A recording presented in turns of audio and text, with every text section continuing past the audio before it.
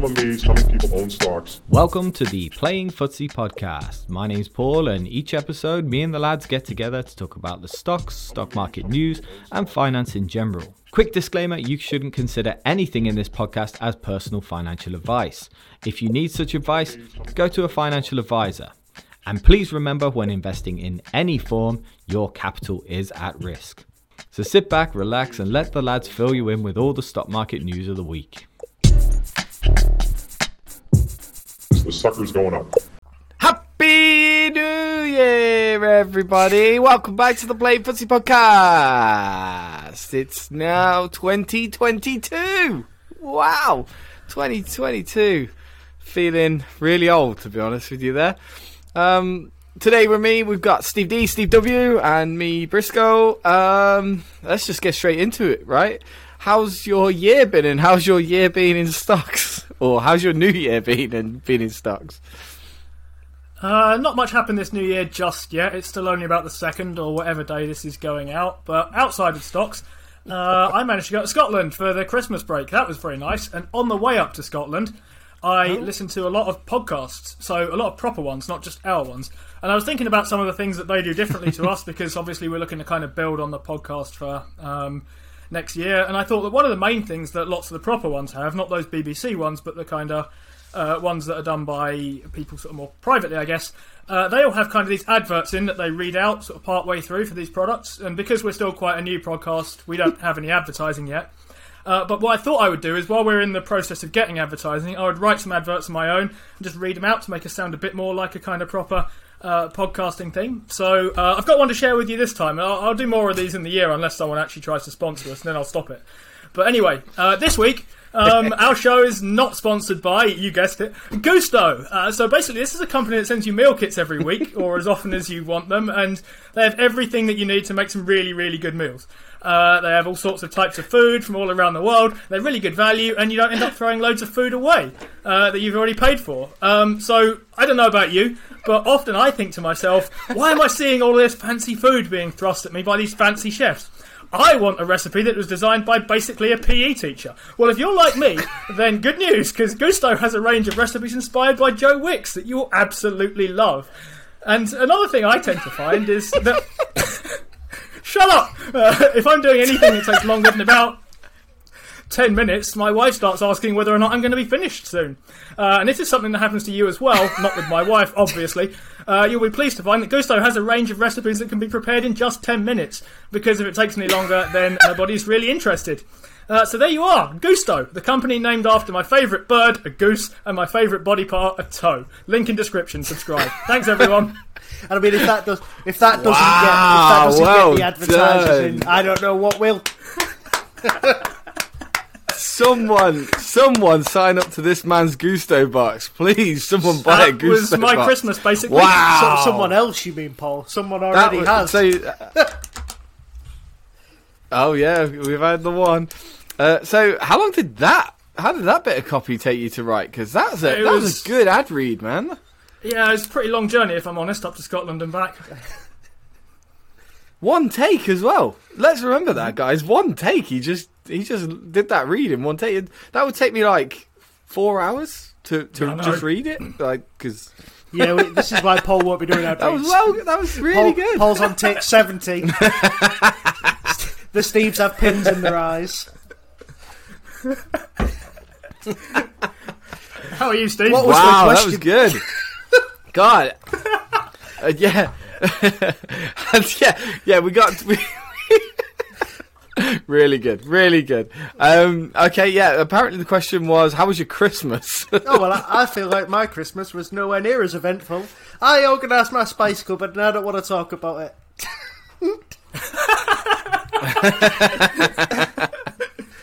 You must be at peak boredom or organising your spice cupboard. Peak boredom. You've had 2 weeks off work and you've gone, Peak boredom was doing all the now? DIY tasks as well that needed doing in the house. So peak boredom had finished and I thought, you know what's getting done? The spice cupboard.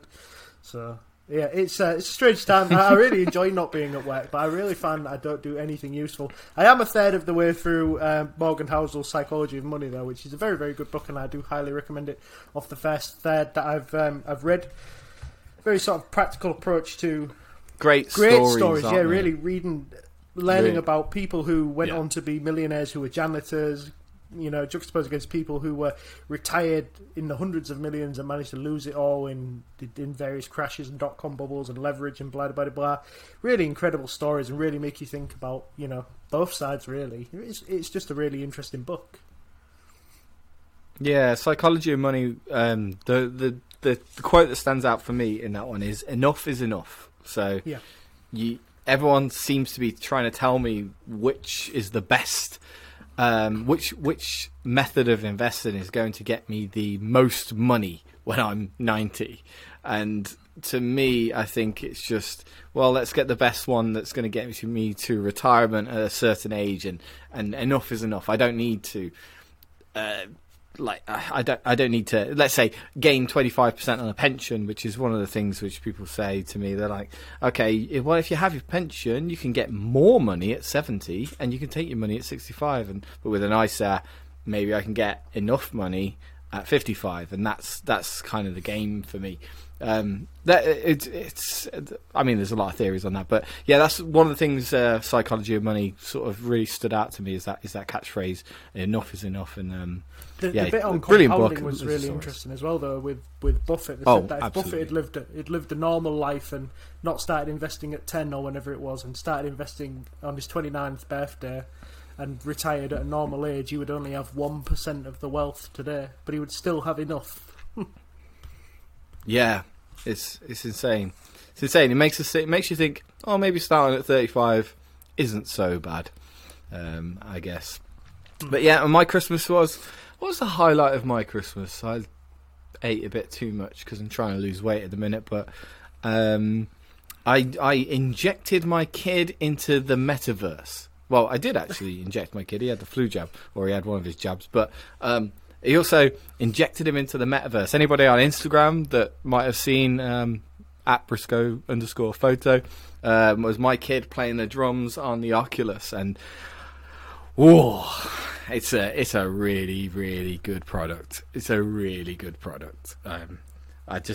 We had the discussion on the Discord the other day about whether it's a profitable product for Facebook or Meta, but it's a really good product, and I cannot believe how quickly my 3-year-old picked that up and how much he did not want to come out into the real world. That was the other thing. I was like, he was kicking and screaming. I dragged him kicking and screaming back into reality, literally.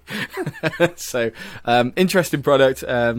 Oculus and Meta. A lot of people. There's a lot of Facebook and Meta fans out there. I think a lot of people invested. So, I can tell you that product is A+, absolutely A+. But yeah, other than that, stock's going pretty well. I thought I was going to touch 41,000 today, but AT&T decided to stick its middle finger up at me just at the last minute. So I'm still not quite putting that over the edge. How are you doing? Have you recovered at all from the horribleness, or is it all pretty much flat for you, or what?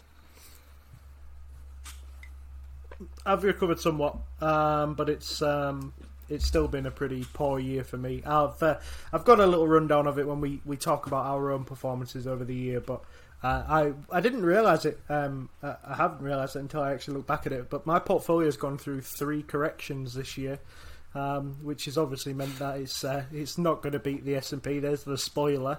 But it's strange when you actually see it in front of you and you think, God, I didn't think it was that bad. But I'm still going to finish positive, which I think is kind of crazy when you think about the 3 corrections. One of them was it's probably defined as a crash, isn't it? 20% is a crash. So I've had a crazy year, really. Wow. That is pretty mental. Did you buy the dip? That's the important thing. Did you buy the dip? I don't know. I can't remember. I'm sure I tried to. I have a note on my wall. I don't know. No, I have a note on my wall. No, It's just like, I always think about maximum allocation in my head. It's like trying to sleep well at night. So I have a maximum allocation, but then I also have another note underneath it that says, if you're not buying it, why are you holding it? And this sort of the juxtaposition of those two things when you're looking at something like Teladoc, which my maximum position is about, I was hoping to be about 1,500 quid or something like that on it. At the moment, it's about 1,400 quid, but that's because I've lost 45% of it. So, do you know what I mean? The juxtaposition of those two statements is like, well, if you're not buying it while you're holding it, and two, your maximum allocation is you've still got a little bit of room left. There's obviously that's a fair risk. That's a fair risk attitude, right? That's a fair risk. You've created an attitude to risk there, and is there other opportunities in your portfolio that you could be buying and maybe over that one? Because that's how I justify it. Because I look at some stocks like AT&T, 14% down, my worst performing stock right now, and I'm kind of like, I should be buying it here. I liked it at 28. I liked it at 27. Why am I not buying it here at 22, 23? And it's because it's already making up 4% of my portfolio. And who wants 4% of their portfolio as AT&T, really? Not even John Stanky. So it's an attitude. yeah, true. It's an attitude to risk, really. That's really, really important. So no, I get you. It's a weird push and pull, but I think it's healthy attitude to risk, and I think that's the important part of investing. Don't lose too much, or in your case, 65% is too much. I'm guessing now. 45. Let's not overdo it. All right, so what we got today? I haven't got the list in front of me. We have.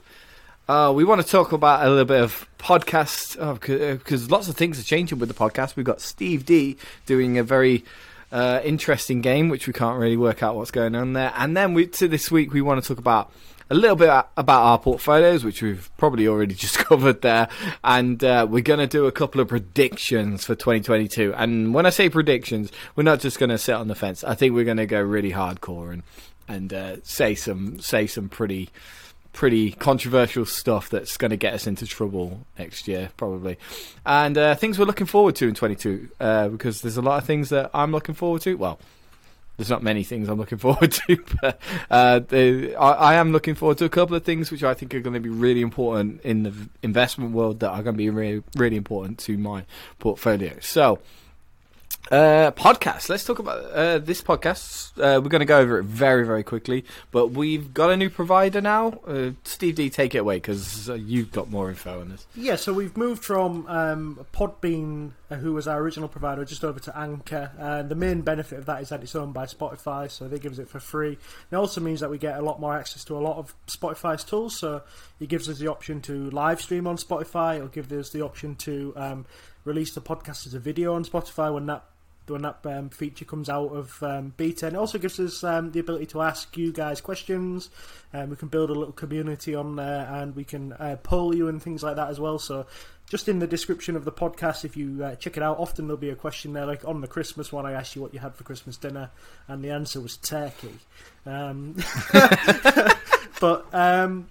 yeah, it's just things like that, really. It's just so keep an eye out for things like that, and just get involved. Really, that's all we're asking. Awesome stuff, yeah. And instead of Goosebird boxes, what was the plan? We've got to raise about £300, haven't we, to keep the podcast going. So, there's the merch site that you've created some merch, and I think there was something else. But yeah, playingfootsie.tmail.com. It's had another revamp because it was very lazily slapped together, and we've had a bit of time over this December, so we've revamped that as well, so that looks a little bit nicer, and it's got a few new bits and bobs on there. So check it out, playingfootsie.tmail.com, and yeah, if you've not subscribed to us on YouTube, subscribe on YouTube, because we're getting closer and closer to that 1,000 subscriber amount that we need for monetization. That would be very, very helpful indeed. Yeah, monetize. Really, monetize for us though is just trying to get by. Our recording equipment costs a lot of money. We're just trying to keep the podcast going and things like that. But thank you very much to everyone who's listened this year. It's been a lot of fun for us. This is a great little outlet for us to just come on every couple of nights, every Sunday morning, and just kind of let our own thing go. And if no one's listening, then we'd probably still be doing it, to be honest with you. In fact, no one is listening, so we're just doing this as us three, just chatting every sort of week or so.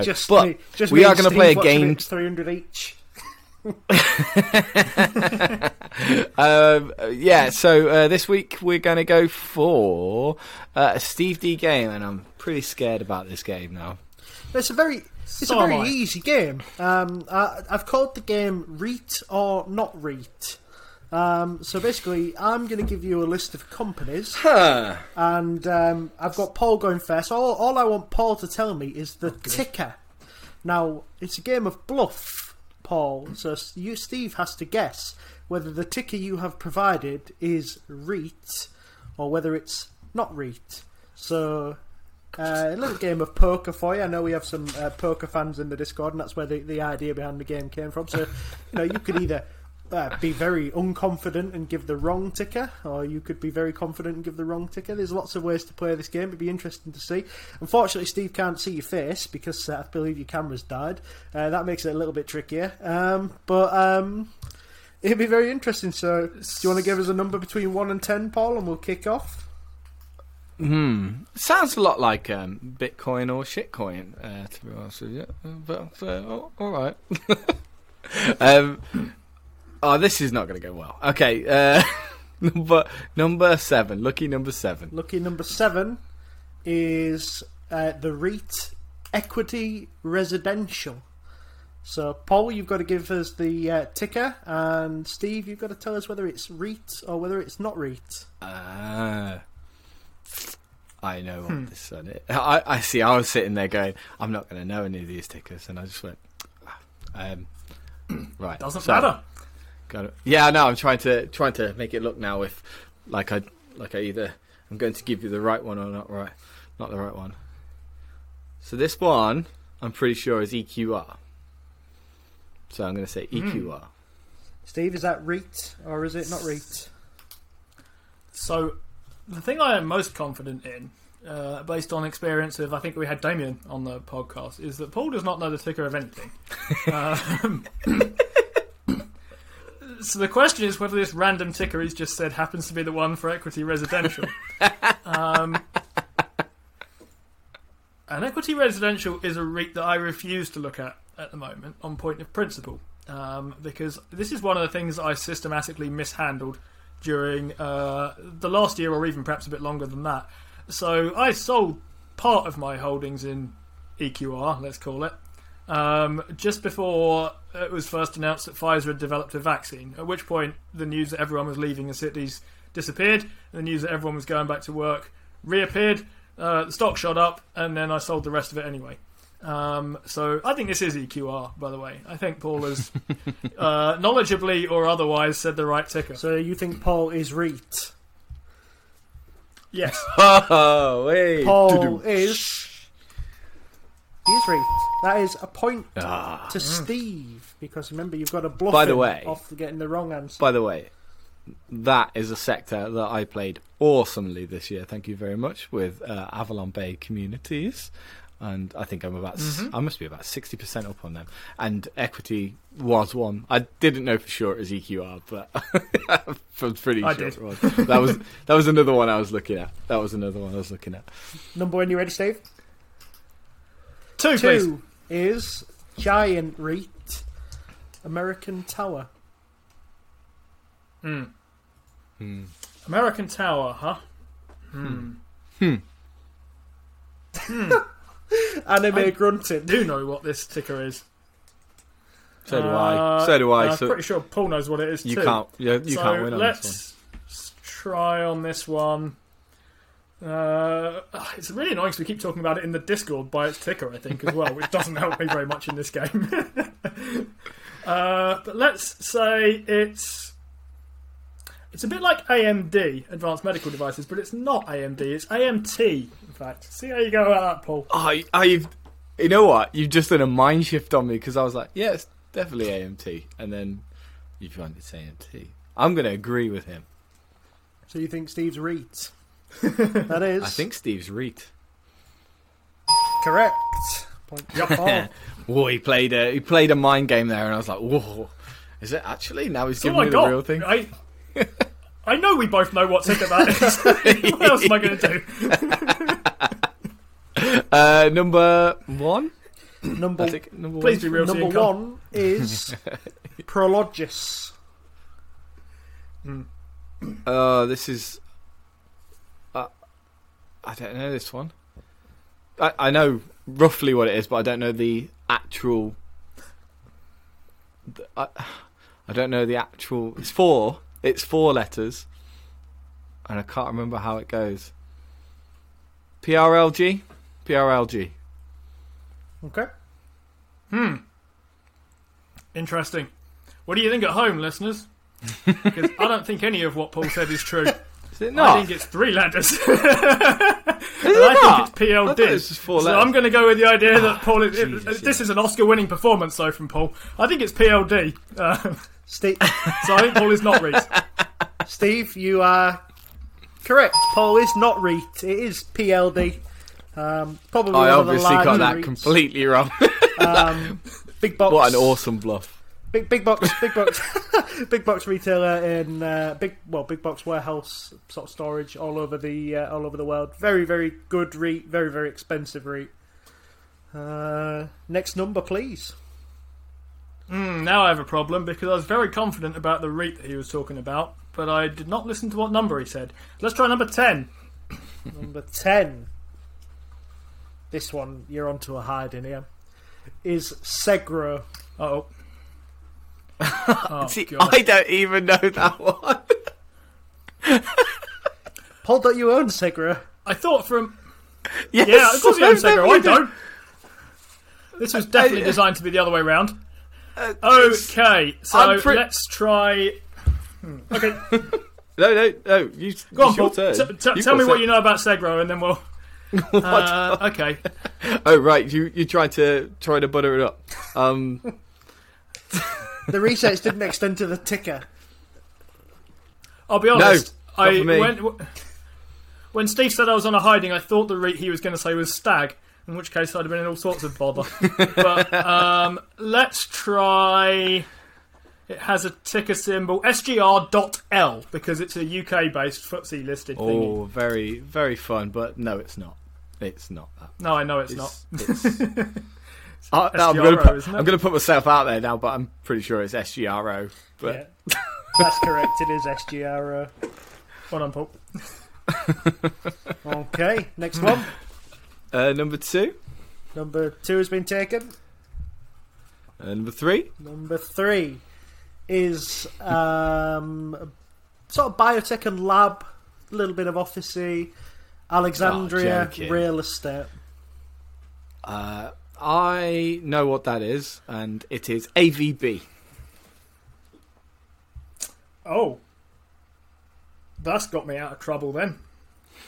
Because I do not know what this is, but I know that AVB is Avalon Bay. Fucking bastard! It's ARE. I was... It's ARE. Yeah, I was hoping you weren't going to say ARE, because that's what I thought it was. But no, I think it's not REIT with AVB. Correct. I was trying to throw something weird out there. Okay, we've got the tricky ones left. is I the think next a one couple up? of easy ones and a couple of tricky ones. Okay. Find me Avalon Bay. Number 5. Is that the right Number 5 is Well Tower. Oh. Yep. Yeah, Well Tower. So that was on the... I think it was Bank of America that I was looking at for their picks for 2022 for the... they were giving sector picks. I think Well Tower was somebody's. I think it was B of A's. But I think the ticker symbol for them is just Well. W-E-L-L. I was just hoping you weren't going to say that, because that's what I think it is. But now I'm scared it's Wells Fargo, and I think it's not. So I'm going to say he is REIT. Steve is REIT. It is W-E-L-L. Well done, fellas. The pressure gets to you right at the end. It gets to you when you got to make that decision in this I didn't game. honestly know that one. I thought it was that. There definitely wasn't Wells Fargo. That's WFC. Yeah, I don't know Wells Fargo, so that's the game. Number 8. Yeah, 8 is available. 8, I think, is probably the second trickiest on the list, and it's Ventus.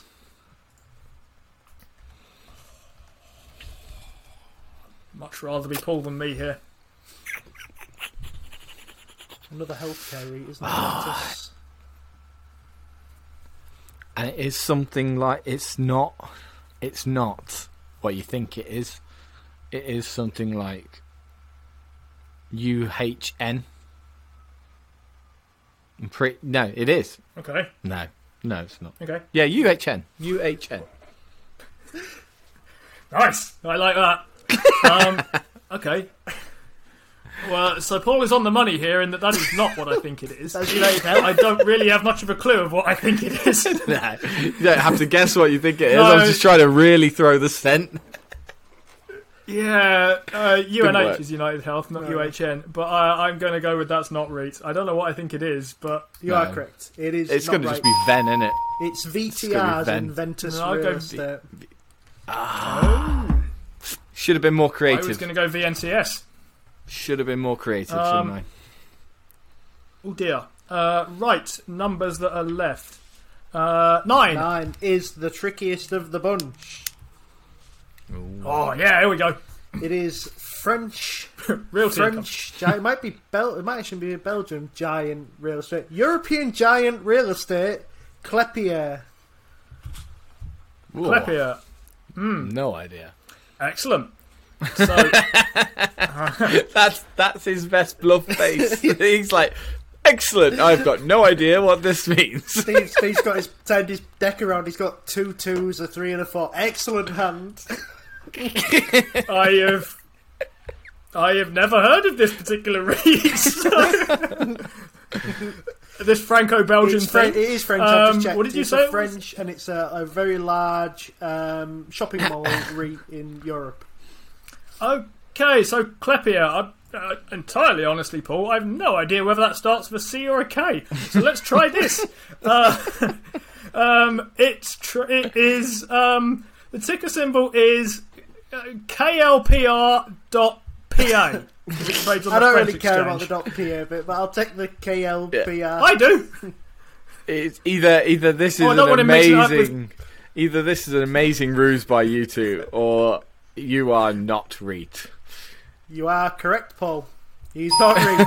It's one of those really random tickets. I don't know what it is. LI, which makes no sense whatsoever. And it does begin with a K. Oh, so you made it just ridiculously hard. Find a stock that neither of us know, and then make it nothing like the actual stock. I thought it'd be like European Giant REIT. I thought maybe one of you would have stumbled across it and just gone LI, because who the hell would have guessed that? yeah, you are right. Yeah, it's a sort of memorable. So I guess here's the problem with European REITs. The problem with those is that you're mainly going to try and make your money through dividend payouts, and then you're going to get taxed quite hard on them coming off of sort of Europe and the higher dividend tax. I'm not sure if that applies from France or not, but that's one of the main reasons I'd stay away from European REITs in this country.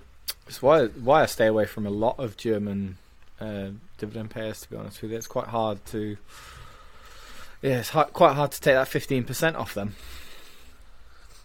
Right, I don't know what the last number is. Number 4? 4 is one of them. Yeah. And it is Crown Castle. Ooh. What's the full name of Crown Castle? Crown Castle. Is it just Crown Castle? I believe so. I'll just check for you, but I'm pretty certain it is. It is just Crown Castle Real Estate Investment Trust. Real estate. I'm going to massively guess that it's CAS. Okay. That is not REITs, but I'm not sure what is. I think it might be CCI. Steve, you are correct. It is not REIT, and it is Which CCI. is why I was surprised it wasn't Crown Castle International, and I really wanted you to tell me it was called Crown Castle International to confirm that was an I at the end for me. Yeah, I was looking. If you'd given me a last word, I would have just put CCI. I would have done it. I was waiting for you to. I thought you were going to give me real estate, so it was CCR. That's what I thought you were going to give me. So we've got one number left, Steve. Do you know what it is?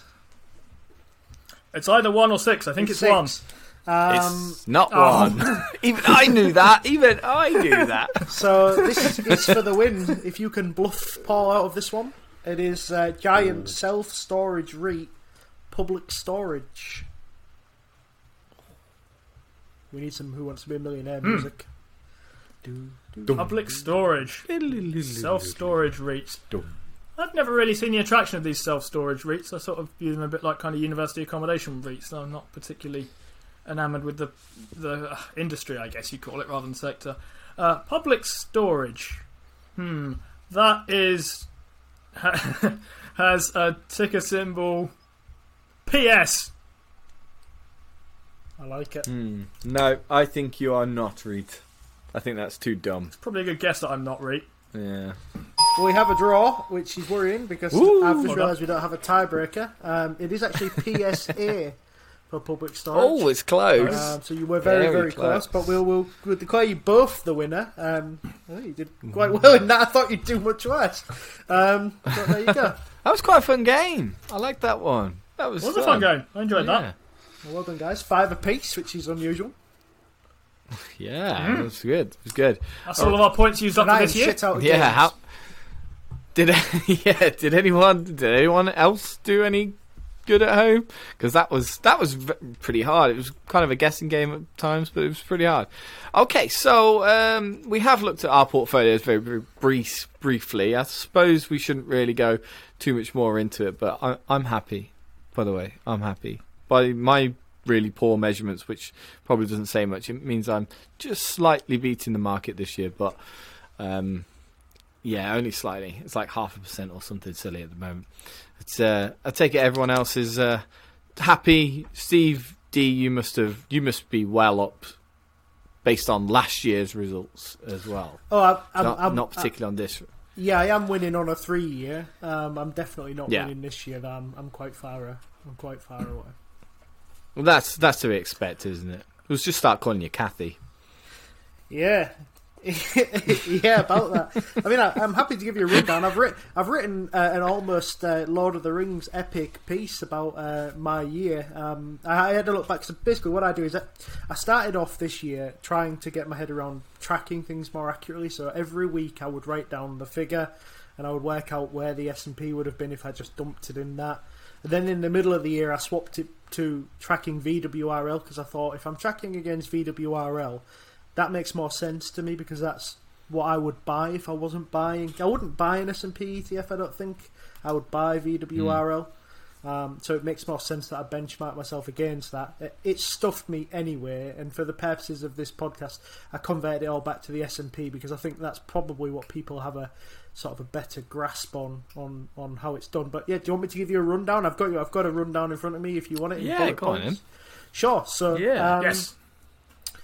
So just to sort of clarify some rules, is that I do quite a lot of my depositing between April and June. There's very little left after that point. So if the S&P runs like it did sort of from April to now, I've got really no chance of beating it because all of my depositing is done in a set part. So the numbers that I'll give you are diluted based on when I deposited as well. So I've even worked in all of that. And wow.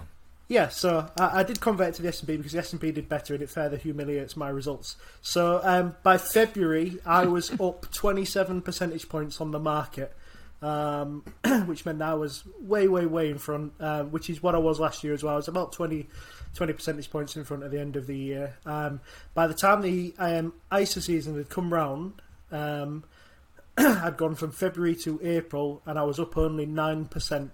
So I'd had pretty much a 20% negative swing, which wasn't including dilution. I then obviously added in some money, so that diluted my returns even further. And by the middle of May, I was down minus 5%, which was a further 14 percentage points negative swing. The S&P had retreated slightly. Most of that was because I put in a hefty deposit. It was still up 5% over that period, so I was basically 10 points behind.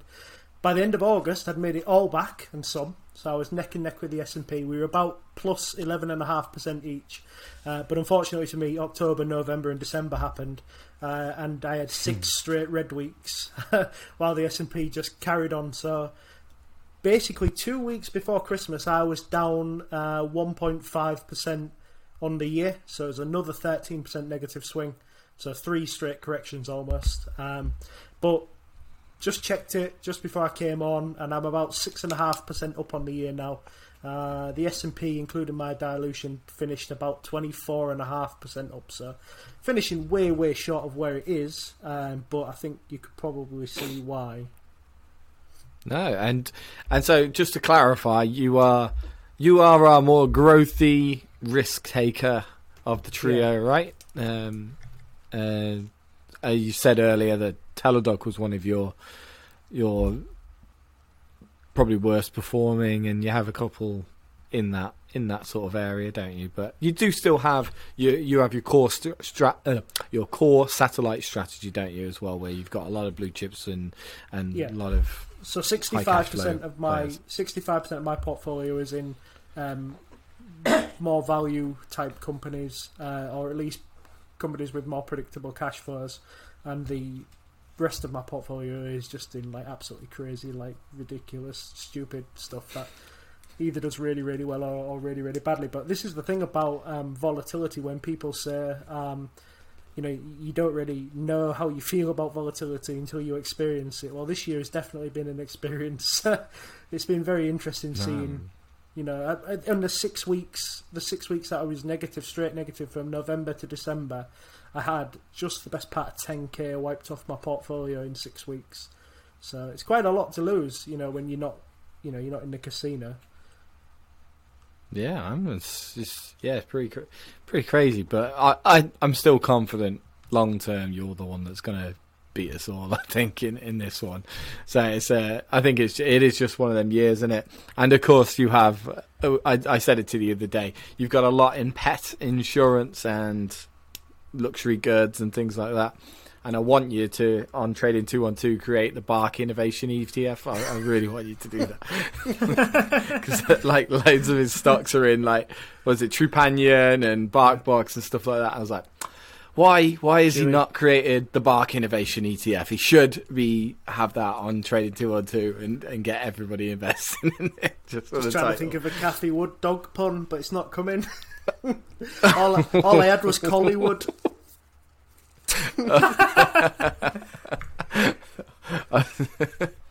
You could do different. No, we're going to carry on. So let's go on to our predictions, because we're so far into the podcast already, and this is going to take forever. How did you finish up? Just out of interest, before we just shuffle on. So, like you, I did a spreadsheet earlier that you sent me, actually, with some money waiting for the calendar year. And I added up my returns, and I was very pleased with what I saw, because based on my kind of memory of what the S&P had done over the year, I thought I'd fractionally outperformed it. And then I went from being very pleased to thinking, well, actually, I think I've beaten this by about 0.5% or so. And when I think about the time that I spent thinking about stocks and working out prices and values, and then I've managed basically 0.5% over what I could have got by just dumping money in dumb to the S&P, I thought that's pricing my time extremely low. For a 1% return, I've put in an awful lot of energy into this. I feel very much like a busy fool. Then I went back and checked what the S&P had actually done, and I realised I've actually underperformed it as well by about 0.5%. So I feel like even more a busy fool. But my thought is that actually beating and missing wasn't really kind of the be-all and end-all here for me. I wouldn't have been much more pleased if I'd slightly beaten as opposed to slightly missing. I feel like I've learnt quite a lot this year. I guess we'll see whether that's true over the course of time, but I counted myself here looking at the SPY chart. That was showing up 29.35% for the year when I looked, and I'm up 28 point something. So I'm about 0.5% off. Maybe call that the cost of the lessons that I've learnt this particular year, and we'll see how that goes in the future, I guess. But the thought did occur to me that I put a lot of energy in for a small beat, if that's what I've got. Don't forget fees. If you're putting it into something like a free trade platform, you're maybe 1.74 on FX, so you might be down a bit there, actually, thinking about it. But so maybe I've kind of strictly outdone it, but that feels like I haven't gained much by endless amounts of thinking. Hopefully it becomes more naturally, the amount of thinking goes down and that sort of thing. Coinbase. But like we say, because we're new to it, and we've had this discussion before, haven't we, that we enjoy it. It's a hobby, it's a bit of it's a learning. We enjoy learning about these things. We enjoy the chase of it all, and when you say if you were a business, if you were a fund right now, I'd be going, no, we'll go somewhere else. But you're not. You're having fun doing it, and I wouldn't be paying. Let's say that I wouldn't be paying Cathy Wood 0.45% with her return this year. I'd be very upset. Cathy. No, yeah, 0.75. So there you go. But yeah, it's another one. But then again, so for using everything you've learnt this year, what are you predicting for next year? What are your predictions? So I suppose the first thing we should have learnt this year is don't predict anything. But after that, what are your predictions? Who's going to start? I'll lead us off. You are dead right, by the way, in thinking that, look, the predictions we have for next year, especially in my case, I am really not confident in these at all. We always say that our stuff isn't investment advice. You should not absolutely buy or sell anything on the basis of anything that we say here, and you shouldn't think that we're any kinds of authorities. That is doubly, triply true on the stuff I'm attempting to predict here, because as much as I think occasionally I know what I'm doing investing, this time I absolutely do not. But here's prediction number one, because it's all good fun. I was listening to a few kind of prediction shows and sort of struggling to work out what some of their predictions mean. So I didn't want to make a prediction of the form, this will do well or this will do badly, because it's kind of hard to judge what well and badly mean in some cases. So here's a nice concrete thing for you. S&P 500 returns next year will be above 11%. Here's why that's an interesting prediction for you. The average is 10.72, so I'm calling for the 30-year average, that is. So I'm calling an above average year. Sven launched a video recently saying the Shiller PE, so the 10 years earnings adjusted price earnings, is at 39 on the S&P. The last time it was that high was just around 2000. We all know what happened after that. It struggles to go from these things. I think this time things aren't quite the same as they were. Don't you dare say that. Don't you dare say that. This time it's different. That's what you're saying. Well, here is one thing that is catching my attention for the moment. The thing that I think is going to pull the market and create drag on the market is a rise in interest rates. Interest rates in 2000 were around 6.5%. The Fed says they're going to raise them to 0.9 by the end of this year. I don't think that's going to create anything like the same amount of drag. And I think that the hardest hit companies by a raise in interest rates aren't in the S&P anyway, because to be in the S&P you need to have been profitable last quarter plus the cumulative of your last 4 quarters. So I think that most S&P companies will, to some extent, escape the worst of this, continue to do reasonably well, and it's connected to a thesis I have a bit further down the line for my one of my other predictions. But that's why I'm going for returns above average. Interest rates are going to stay low, and that's not going to create enough drag to slow the market down. For what it's worth, I had a very similar thesis. I didn't put 11% on it. I definitely haven't quite fit that. I was much lower. I was like at 8. I was thinking more like 7 or 8. But I did think at least the start of the year, definitely the first 3 quarters, the S&P 500 is going to heavily outperform again. Maybe a little correction later in the year based on what will need to be released after that. So the Fed has said it's going to make 3 quarters worth of increases in interest rates, but then it's going to have to do another one, and it's going to create a lot of uncertainty as to where the next phase of interest rates are going to go. And like you, I felt the same thing. Interest rates in 2000 were much higher. There was a lot more of there was a better risk-free rate back then, so everyone could dive out as quickly as possible. Right now, no one's got anywhere to dive to. If you're diving out of the market, you're going to cash, and that's it. There's nothing to save you there. So I thought something very similar, but probably very different to you, or slightly different to you. I think a lot of people agree we're in a bubble right now, and that means we're not in a bubble. That means we're inherently not in a bubble because too many people still agree on it. So we need to get to a point where people just, even the great minds, just agree that, oh, maybe it has changed now. Maybe there is a new paradigm or something like that. Enough people need to start agreeing that. And that's when the rug gets pulled out from underneath us. I think there's still too many people fighting it. I think there's still too many bubble clerics out there that are suggesting we're in a bubble, including me, and that means it's not going to pop. So I think the next year, and maybe the next 2 or even 3 years, we're going to see quite an extension in that CAPE ratio, and it's going to keep going. I really do think for the next 2 or 3 years we're going to keep going. Okay, so my macro bet was kind of sort of following on the same as from what you guys were saying, but I actually think that inflation will be transitory, and I think we'll probably see the end of it by the end of 2022. So I was looking at the vast majority of price increases come from shipping issues and from raw material prices, and I was looking at the Baltic Freight Dry Index, which is down about 60% this year. So it was at near 6,000. It's now about 2,200. So that is just a quick indication of how raw materials shipping prices have come down. But also you've seen US lumber prices come down, oil prices come down, and iron prices come down, which is hurting companies like Rio Tinto. So commodity prices are coming down, shipping is coming down. Therefore, prices should theoretically stabilise. And with that, I think by 2022, inflation will be over.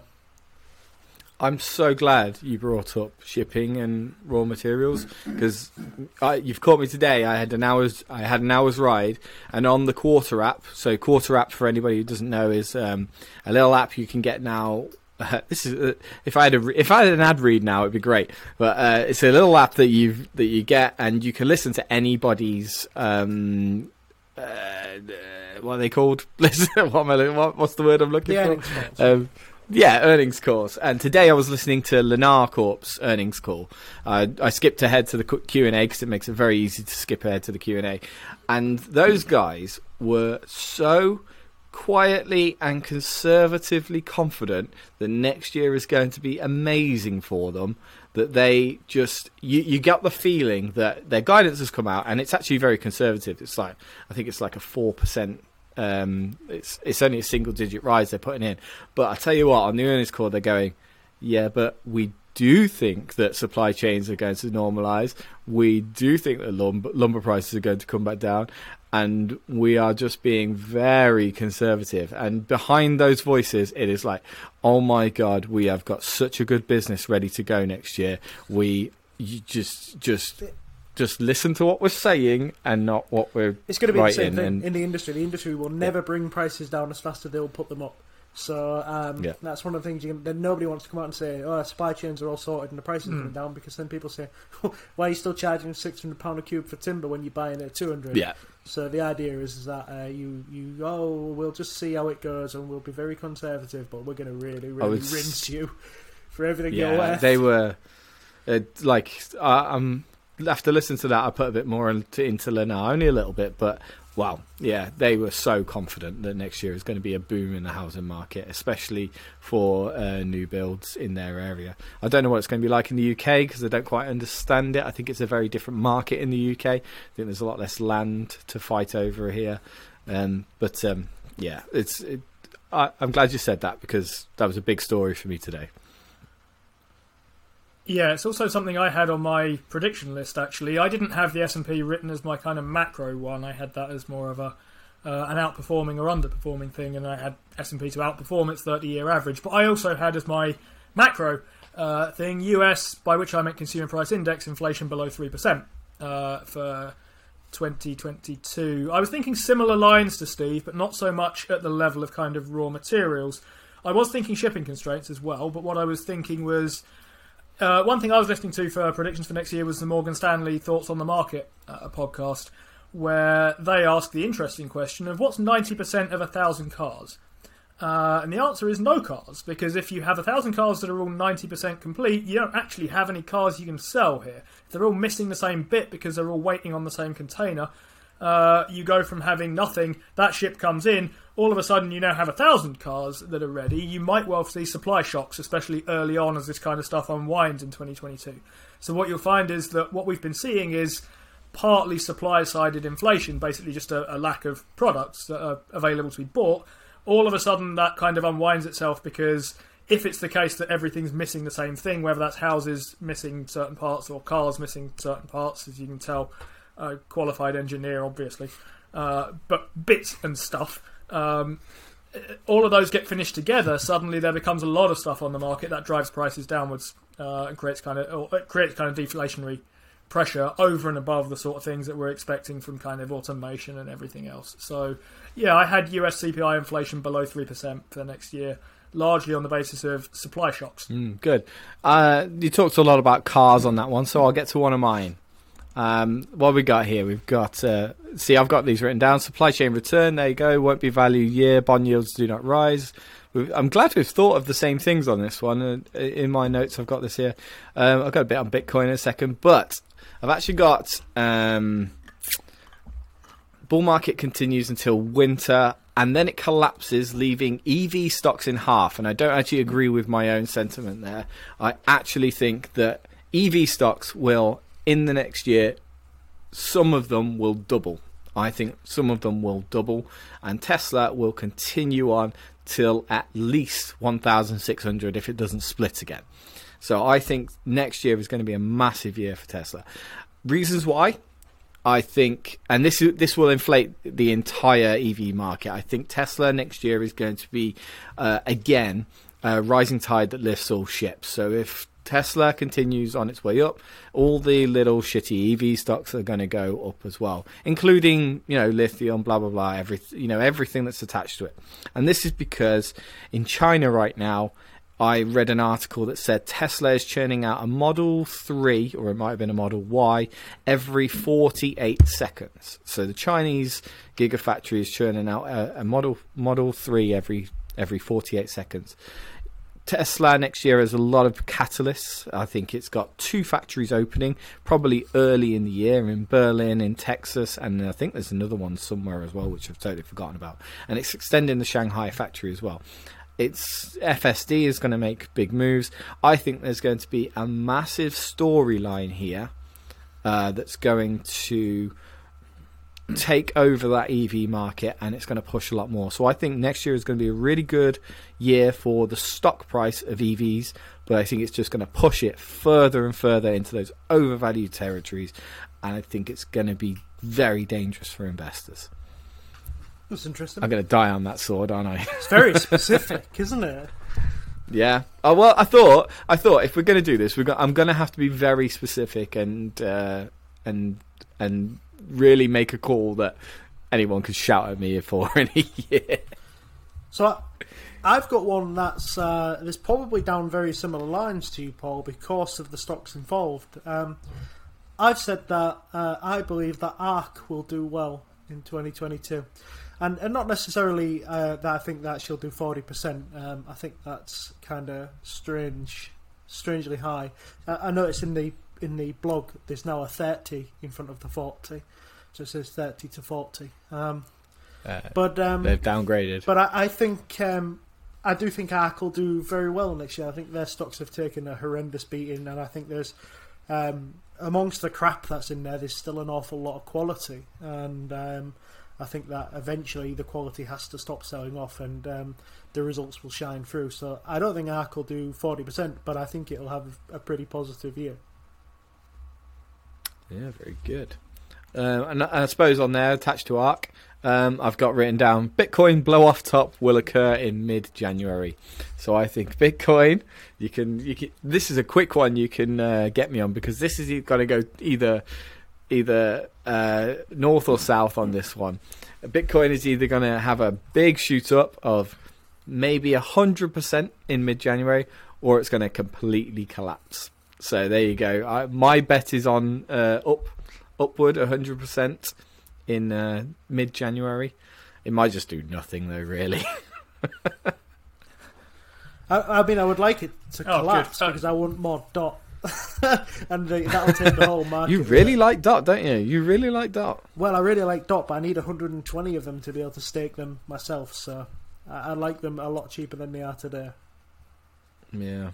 You going to buy any NFTs? You going to get yourself a JPEG of a rabbit fucking a donkey? I don't know. No, I got given an engineer today from the engine coin.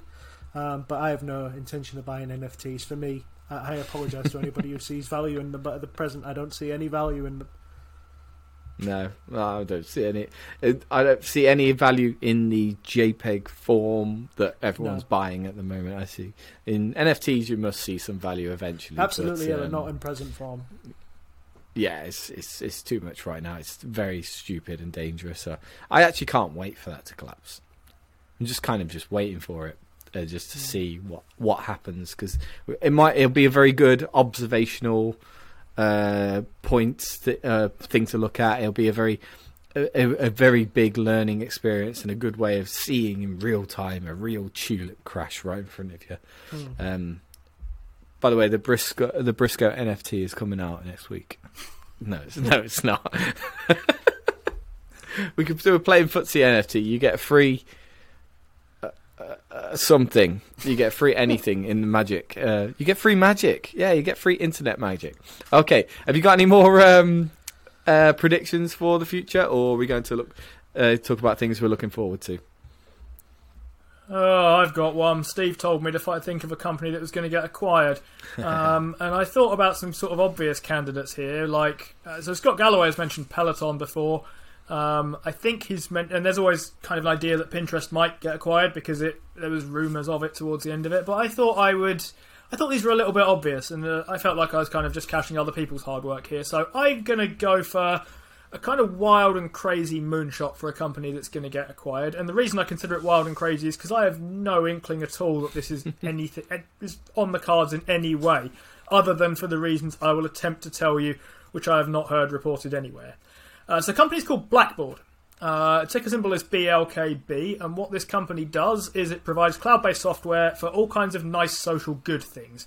So education institutes like US colleges and universities and so on, charities, and those kind of things. So in much the same way as Salesforce might manage your CRM, your customers and so on, and the touch points there with them, they will manage your kind of fundraising projects and your donor relations and all that kind of thing. They have a market cap that's basically a rounding error short of 4 billion, which makes them of an acquirable size. Salesforce, I think, spent about 27 billion on Slack. They're trading at around 20 times free cash flow. They have quite high deferred revenues, which makes them the kind of company, I think, that someone like Roper Technology might like the look of. So they like self-standing, fairly niche software companies. They have a decent kind of moat around them because I don't think this sector is big enough to really for it to be worth someone like Salesforce trying to kind of muscle them out of it. Roper spent about 5.33 billion on something in 2020, so at 4 billion you can have a 20% premium for the market cap and still buy Blackboard. I think they look like I don't know how open they would be to being acquired, to be honest.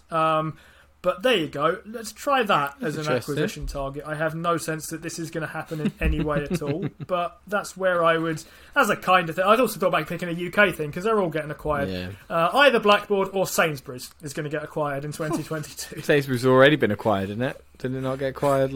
Oh, is it? I don't know if it fell through, did it? I think it might have fallen through, yeah. Merged and fell through. Yeah, it might have fallen through.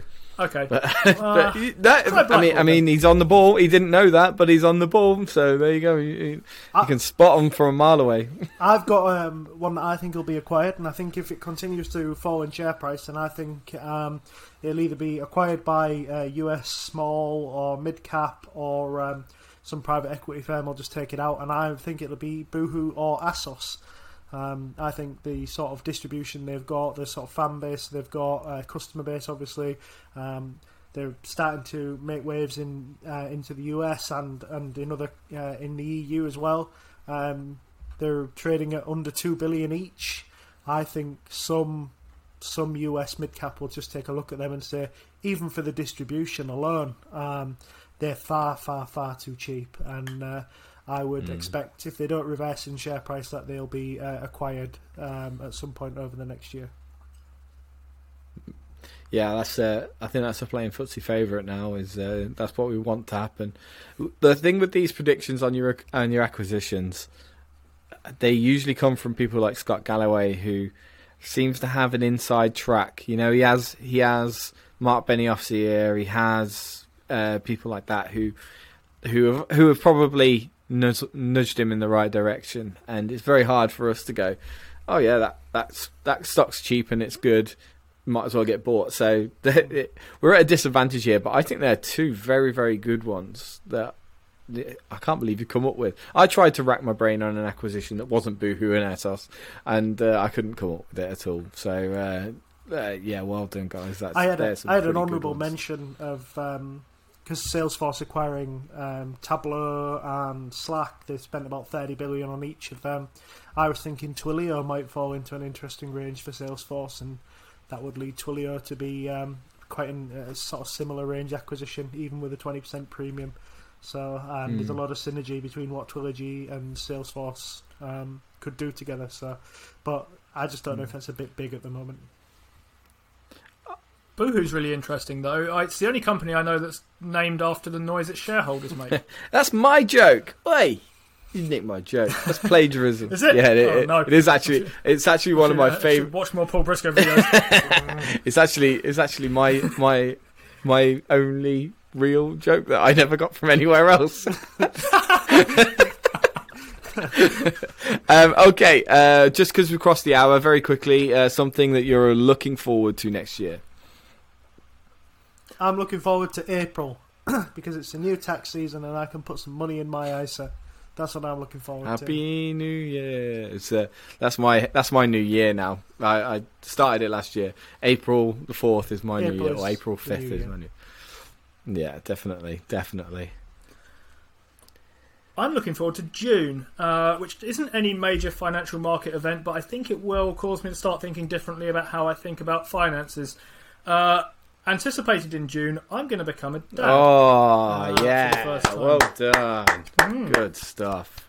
Yeah, due June 23rd. Thank you. I'm starting to think about J-ISAs and stuff like that at the moment then. I don't know, by the way, whether if we're having a boy or a girl, but I think so. More on that in a few weeks' time, I guess, for me. But that's what I'm looking forward to. And the idea of starting kind of that compounding process really young with, I guess, my own child. I've got some money invested for kind of godsons and stuff.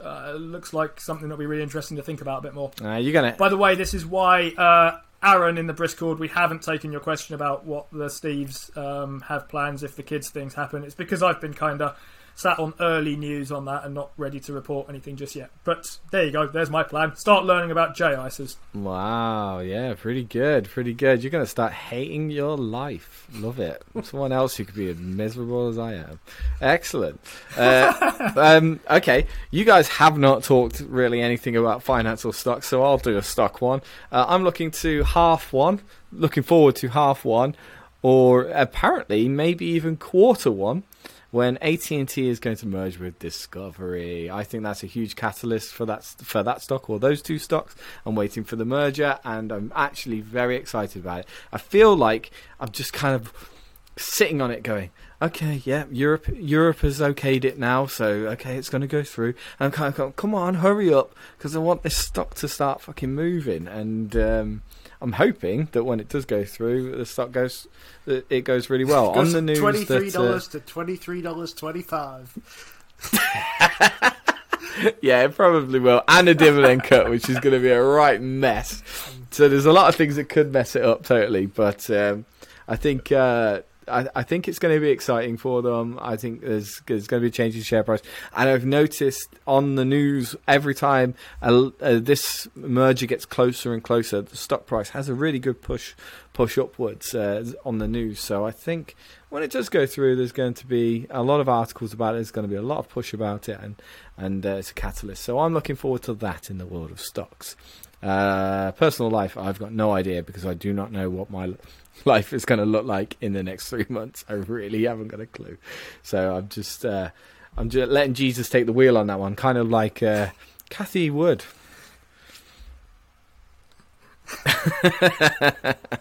No comments about that whatsoever. No, nothing.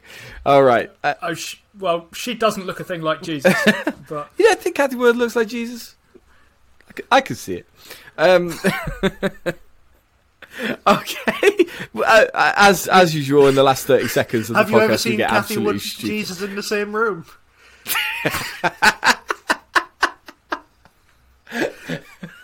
What a title for the podcast. Lovely. As usual, in the last 30 seconds, we get absolutely stupid.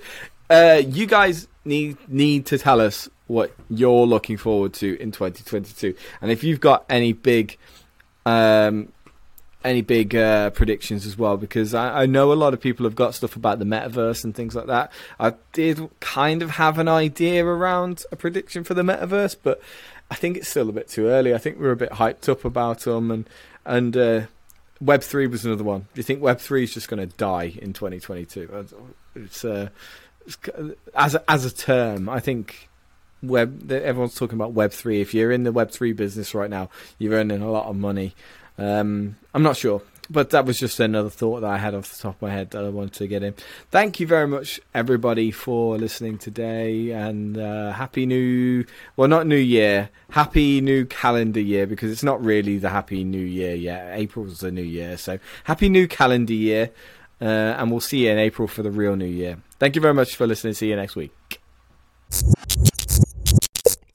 I'm amazed how many people own stocks.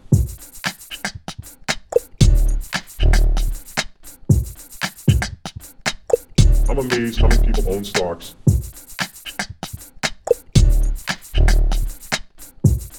The sucker's going up.